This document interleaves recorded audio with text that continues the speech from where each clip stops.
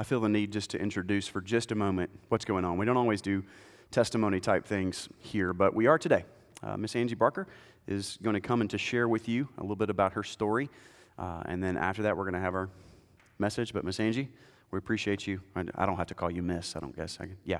So Angie, we appreciate you coming. Let's pray for Miss Angie.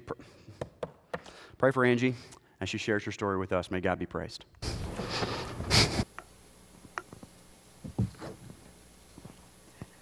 2 weeks ago is the song. 2 weeks ago, I came to the front after the evening service because I had been thinking about signing up for the prayer time that we're having on July 31st. And there were a couple of people in front of me when I made the comment that I know how powerful it is when Brent Baptist comes together to pray for someone. I know a lot of you don't know me, and I know a lot of you don't know my story, but it's pretty big. My full name is Angie Weaver Barker. I'm a graduate at Bibb County High School in 1997. My senior year did not go the way I had planned or hoped that it would. It was on October 25th, 1996, when my life was totally flipped upside down in a way that you couldn't imagine. Because I'm a planner. I had everything planned, all my academics done. You know, it was the first year that I wasn't going to be in the homecoming parade. I had the whole day planned. I was lead out. You're going to be in the lead out. I was dating the captain of the football team. My life was perfect. But God had another idea.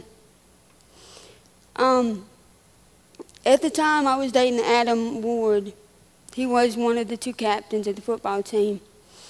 It was homecoming morning, October 25th, 1996. I don't remember that day, and I'm about to tell you why.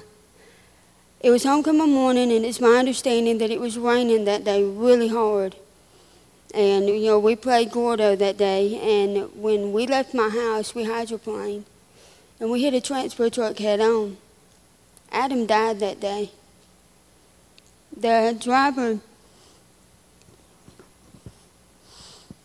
of the truck broke his arm and got cut up with glass. I, on the other hand, was thrown on the floor. I have a traumatic brain injury. I broke my neck twice. I had a hangman's break. I broke 2 vertebrae in my neck. I had spinal cord damage. I broke both arms more than once. I broke all 10 fingers. I deflated both lungs. I have spinal cord damage. I didn't hurt my legs, but I was cut up with glass, really bad. I don't remember this because of the brain damage, because I hit my head so hard that it knocked me into a coma at that moment. But I woke up at Lakeshore Rehab, not understanding why I could feel air out of my throat. Because I had a trach, I couldn't breathe. I had a neck brace on. My body felt weird. You know, my hands felt strange. I was in a room by myself. I didn't know what was going on. I couldn't ask because I couldn't speak. But, you know, Dr. Crider came up there a lot. And he's the reason why I turned to God so quick, because he told me God had a plan. I stand here today when doctors never thought I would. I've graduated Shelton State twice. I have a degree too, and they never thought that would happen either. But you know, I've had my moment of fame, and I'll show this to anybody that wants to see it. This is me. At 99 pounds, this is me. If I could change things, I would, but I can't. I hurt today because of all my breaks.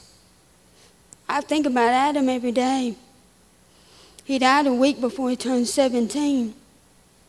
He didn't get to live his life, but I get to live mine, and I live mine for him, and I'm well aware that God has a plan for my life, and I surrendered my life to him a long time ago.